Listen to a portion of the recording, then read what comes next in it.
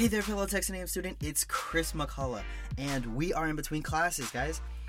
As always, I will be the bridge to the passions of the professors we share. Today, I had the pleasure of sitting down with the history department's very own Dr. William Kaiser, and we talked about the struggles history professors deal with and what the future holds for studies in humanities. Without wasting any more time, guys, let's get into it right now. I knew from a very early age that I wanted to be a historian of some sort. I've had a deep interest in history since I was just a little kid. I get it from my dad.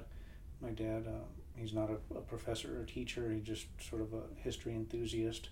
And from a very young age, he used to take me to a lot of historic sites, old military forts, ghost towns, places like that. And so I always was sort of fascinated with local history. I grew up in southern New Mexico, so my geographic area of focus in my own research is the southwest borderlands. And I found myself by third grade or so wanting to learn about the places I was visiting. So I started reading books and on the Apaches, on the military on the frontier, the Navajos, topics like that. And in 8th grade, we did a class project over the course of an entire semester, and it was a career project where you had to choose a career and you had to research that career, find out what the salary was. You had to find out what you'd be doing in that career, and you had to balance your checkbook. It was sort of almost like an exercise in being an adult. And the career that I chose was a historian. And it was very vague at that point. I didn't necessarily know that I wanted to be a college professor. Just as a historian, that could have meant almost anything. It could have been a K through 12 teacher, a professor, archivist, public history, historic preservation. But I do remember that I chose history for that project. That was right about the time that I realized that I was not going to become a professional baseball player, which I was convinced for many, many years as a child that I was going to make it and I was going to be the next superstar. So that was a little more realistic going with history. When I got to college at New Mexico State University, I knew by then that I wanted to teach history. I did not yet know whether I wanted to teach high school or college, so I double majored in history and secondary education. And over the course of 2 to 3 years of taking college classes, for a variety of reasons, it became clear to me that I wanted to go the college route to teach at a university. So from there, I then applied to graduate school, went on to do a master's, PhD at Arizona State University, and now I'm here. So next question, what necessarily led you to become a professor, and what has kept you in the role of a professor and teacher of history? One of the things that really appealed to me about being a college professor, I love to teach. I love being in the classroom. I didn't know that yet when I was in college, but what I did come to realize when I was in college at New Mexico State as an undergraduate is that I love doing research and writing. I started researching and writing my first 2 books while I was an undergraduate in between classes on my free time, and that's something that I really had a passion for and continue to have a passion for, and being a college professor gives me the opportunity to do that in ways that teaching in a high school would not. For example, universities put strong emphasis on publishing and scholarship, and that's part of the job. As a college professor, you're expected to do research and publish in addition to teaching, in addition to committee service and other university service. So it's literally part of the job. And there's also funding available for research travel, conferences, and things of that sort. So that was one thing specifically that pushed me into this profession as opposed to teaching high school. I've found myself kind of, as I've become a college professor, now that I'm in the profession, sort of changing a little bit in terms of my research interests. I still focus on the Southwest borderlands, but it's much less specific to military and Native American history now.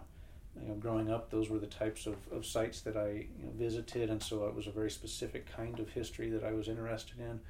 And having gone through a very long process of college and graduate school, and my intellectual development has taken me more into the direction of borderland studies. I've broadened geographically from the Texas-Mexico borderlands all the way through New Mexico, Arizona. My time period focus is still 19th century. And I've also, now as a college professor, been able to develop courses that I teach around those areas of research expertise.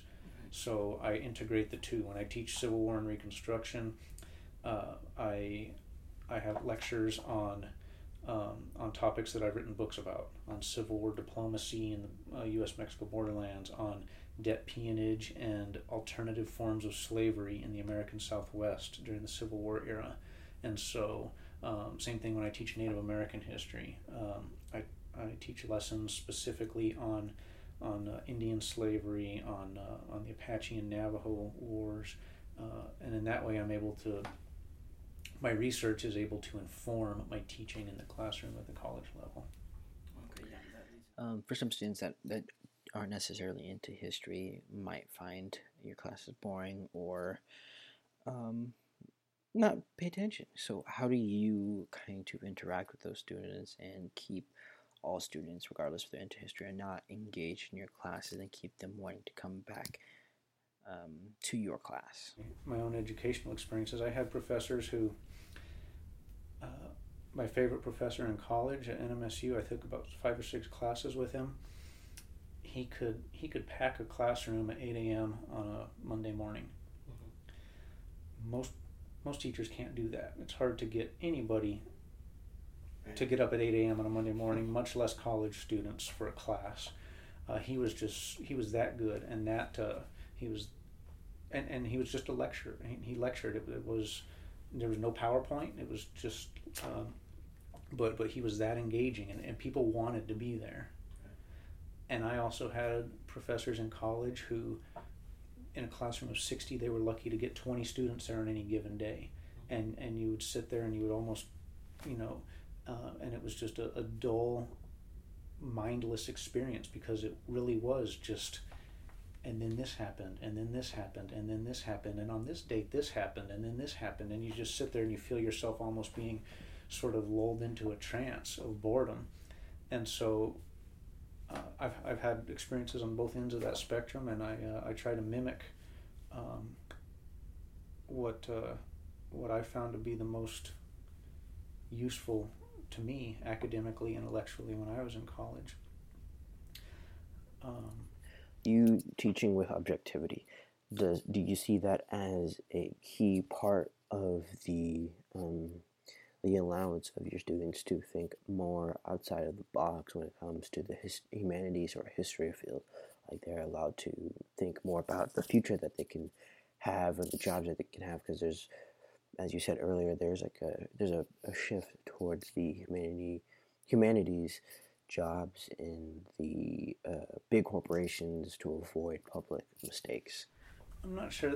I wouldn't necessarily tie that to objectivity in the classroom, but certainly that is a recent trend in history that is sort of just beginning and hopefully stays a trend, in terms of the usefulness of a humanities education. That could be history, that could be political science, that could be any number of areas, economics. The usefulness in terms of employment. For the last 20 or 30 years, humanities programs, including history, have lost a lot of interest on the part of students because of the shift towards technology, the tech industry. And where are all of the best paying jobs, most people believe? Silicon Valley. Apple, Google, Amazon, and there's been an impetus for at least a couple of decades now for students to gravitate towards those areas in their degree plans. Computer engineering, the STEM fields, basically. And this has come in some ways at the expense of the humanities. But what I've been reading in the last 6 months to a year or so is that there's beginning to be a shift among these within these tech companies, where managers, executives are starting to recognize the importance of a humanities education in order to deal with human problems. And one example, and I'm just sort of paraphrasing this from memory, this came out quite a while back, but if you're a computer programmer and you're writing code, obviously that's a very specific skill, something I certainly couldn't do, wouldn't have the first clue how to do that. But that skill and the training it takes to be good at that, years of intense training to be good at that, oftentimes comes at the expense of a broader, more well-rounded education that might include the humanities. It might include a more nuanced understanding of culture and society and of people. And that's not necessarily a criticism of the STEM fields. It's just sort of a product of the nature of study. And the same could be said for somebody in humanities. I don't have, having a history degree, I don't have any training in STEM areas, and I couldn't do those things. But what some tech companies are realizing are that mistakes are being made, not purposely, but they're being made in the course of technological development, programming, that have real-world implications. And they're the types of mistakes that somebody with a humanities education could catch at an early stage and prevent it from becoming a public issue. And one of these that came up a while back had to do with mapping, internet mapping. It was either Google Maps or iPhone Maps or something like that, and it showed someone had written the code for the mapping. It was an app or whatever it was. You can tell how much I know about tech, right? Yeah. Had written the code in such a way that it showed the Crimean Peninsula as part of Russia. And this ended up being a controversy because just a few years ago, Vladimir Putin in Russia, Russians basically forcefully retook the Crimean Peninsula, which had been part of the Ukraine, and sort of reincorporated it back into Russia. And this was a rather aggressive act. It goes back into the legacy of the Cold War, the Soviet Union, and this was controversial because the world at large does not recognize Russian sovereignty over Crimea. The world does not formally recognize Russia's aggressive action in geopolitically absorbing Crimea, and yet here you have this major company, and again I don't remember whether it was Google or Apple or what, that is essentially by mistake recognizing Crimea as part of Russia. And it's a pretty simple mistake that somebody with knowledge of political science or any variety of areas would have immediately said, hey, no, we need, this is not, any proofreading in essence would have caught it. Right. But they, nobody caught it because nobody on staff necessarily had those skills. Alrighty guys, thanks so much for listening. I hope you enjoyed every last minute of this, and I hope you were able to squeeze in an episode before your next class. I hope your professor is setting up and getting ready to give a lecture. I ask each professor before we leave to give a quick shout out to the clubs or student organizations that they are currently working with.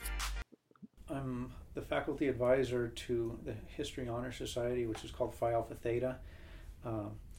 Now, in order to be a member of that, it requires there are certain requirements, a certain GPA, a certain number of credit hours, and every spring semester I send out invitations to students who are eligible to join. And so I would encourage any students who do get that email from me to consider joining Phi Alpha Theta. The initiation ceremony will be in April. We do it each year. And if anybody has questions about that honor society, they're welcome to come and talk to me about it. And we also have, I'm not an advisor to it, but we also have History Club. Dr. Galan and Dr. Briscoe are the two faculty advisors. And for any students who are interested in history, getting to know some of their fellow history majors, participating in campus events, guest speakers,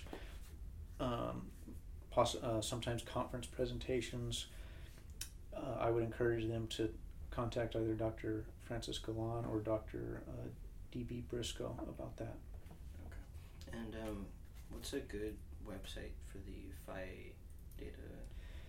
The Phi Alpha Theta is just, there's not a special website for it. There should just be a web page on the university website. Okay. There is a website for the national organization, but that won't direct students to me in any way. Okay. So they should just, my faculty page Okay. would be the place to go. Okay. Just so I put it in when I have it on the website. Actually, just put the history page for our university. Okay. There's so under the TEMUSA website, there's a special page for history, and that has links for History Club and Phi Alpha Theta on it. Okay. And it has my my faculty page on it too. All right. Thank you so much for your time. Sure thing.